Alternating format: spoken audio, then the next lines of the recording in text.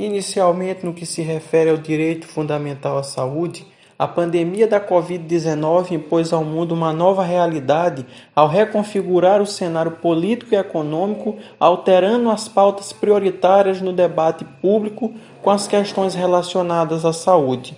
O direito à saúde é indissociável do direito à vida, que tem por inspiração o valor de igualdade entre as pessoas.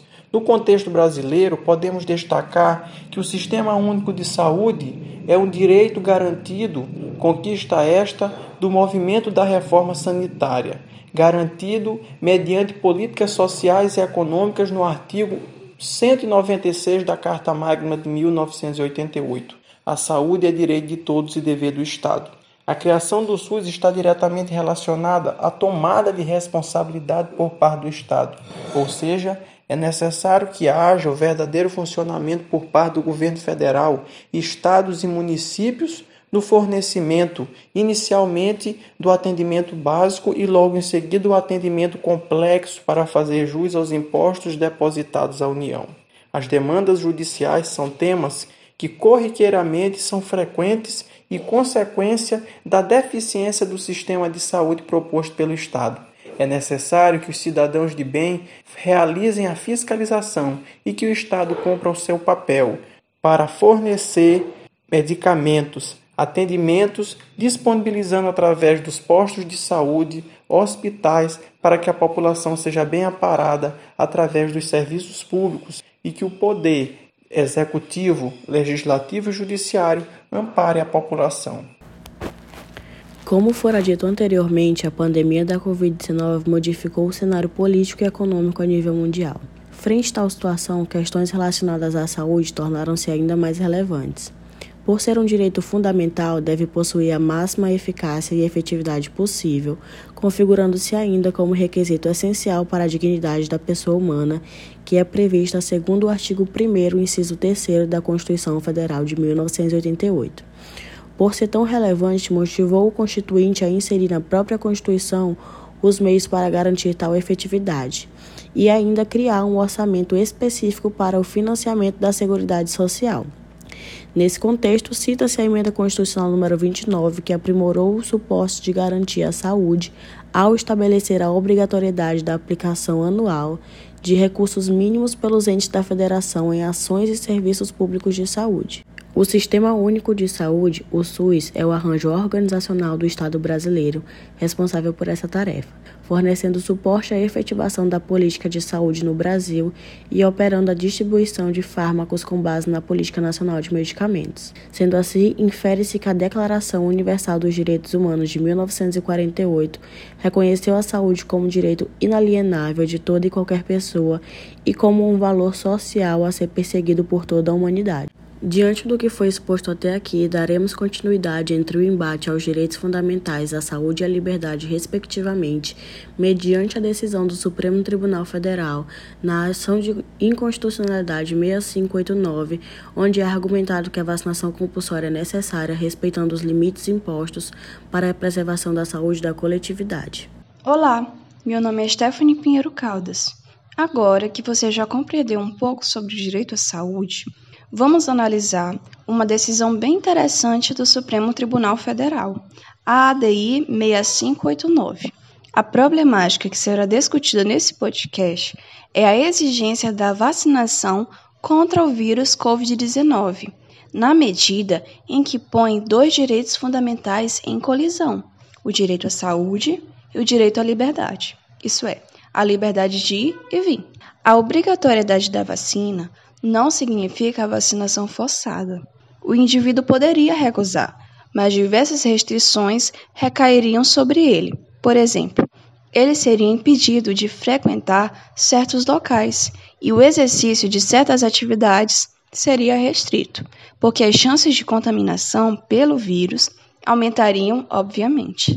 Então, percebemos que com a exigência da vacinação, o direito da coletividade prevalece sobre o direito do indivíduo, concretizando um princípio muito importante, a supremacia do interesse público, já que o direito à saúde integridade física e a vida das pessoas seria garantido. Tiago Teodoro e Tratados Fundamentais. Inicialmente, a emblemática se baseia na idade da vacinação diante desse grande acerca da questão de vacina, porque, ao contrário, alega que mental à ação ocorre a violação mental à liberdade. Vale ressaltar que da Constituição de hierarquia, especialmente em relação a mentais. Os mentais são relativos. Nesse contexto, há uma colisão entre o direito fundamental à saúde e o direito fundamental à liberdade. Então, indaga-se fazer para haja vista mentais não. Devido aos direitos fundamentais serem inseridos dentro da categoria das normas como princípio, o método utilizado para é a da proporcional no viés de 3 níveis, a saber, nível 1, adequação, onde irá se aferir que o meio de resolver o conflito é adequado para garantir fundamental à liberdade, que está sendo violado.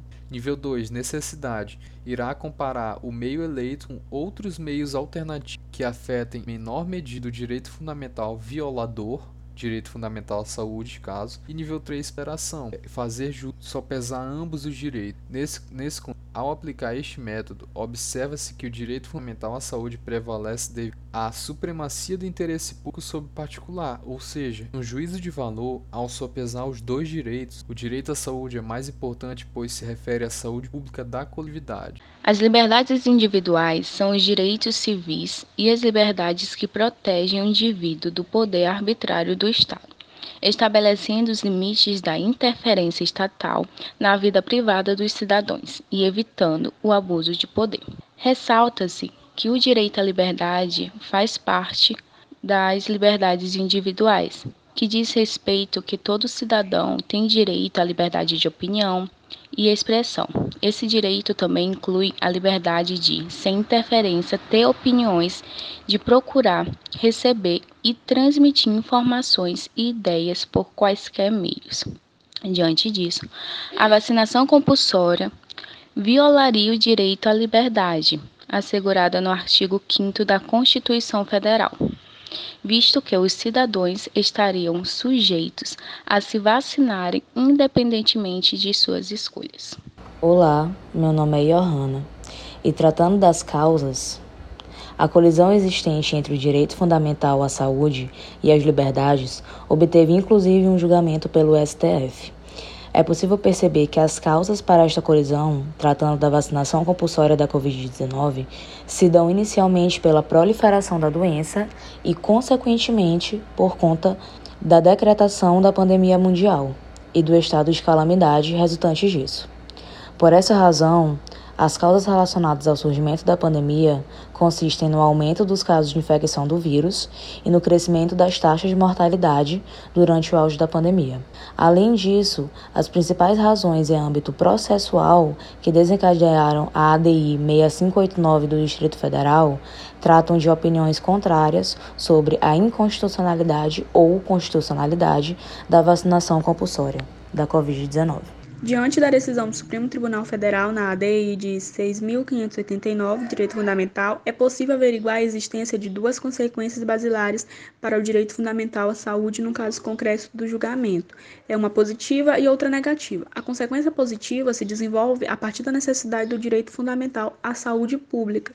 Essa é considerada no artigo 196 da Constituição Federal de 88 como o direito de todos os cidadãos e dever do Estado à garantia destes por meio do desenvolvimento de políticas sociais e o acesso efetivo aos seus serviços. Aliado a isso, o artigo 23, inciso 2º da referida Carta Magna, ressalta como competência comum à União, Estados, Distrito Federal e municípios, o cuidado com a saúde e a assistência pública, caracterizando assim uma responsabilidade solidária da administração pública direta. A consequência negativa, ela é formalizada pela obrigatoriedade da vacinação pública, a qual decorre da necessidade de proteção à saúde pública. É a violação do direito fundamental à liberdade. Tal alegação se desenvolve pelas sanções que a obrigatoriedade de vacina traz às pessoas que não o cumprem, restrições de direito. Entretanto, a vacinação contra esse vírus demonstra-se para alguns como uma violação direta ao direito fundamental à liberdade, pois retira do cidadão a possibilidade de escolha diante de determinados parâmetros subjetivos acerca da decisão de tomar ou não a vacina. Olá pessoal, eu me chamo Ingrid Michele e, dando continuidade ao episódio, diante da problemática apresentada anteriormente por meus colegas a respeito da vacinação compulsória, a solução eleita para tal baseia-se na proteção ao direito fundamental à saúde pública, evidenciando a coletividade. Assim, se faz necessário, além da obrigatoriedade prevista em lei, a aplicação de punição por violação a esta, ou seja, o ato de não se vacinar, visando assim a prevenção da proliferação da COVID-19 e, consequentemente, a proteção da saúde coletiva, o que resultaria no impedimento de maiores impactos sociais, econômicos e políticos na sociedade. Nesse sentido, essa solução pretende promover a imunidade coletiva, ou seja, de todo o percentual populacional, e, aliado a isso, a obrigatoriedade da vacinação proposta diz respeito à relevância dos interesses públicos coletivos acima das liberdades individuais, estabelecendo-se assim o que o direito denomina de princípio da supremacia do interesse público sobre o privado, visto que aquele diz respeito ao todo, enquanto o último apenas a uma única parte do todo.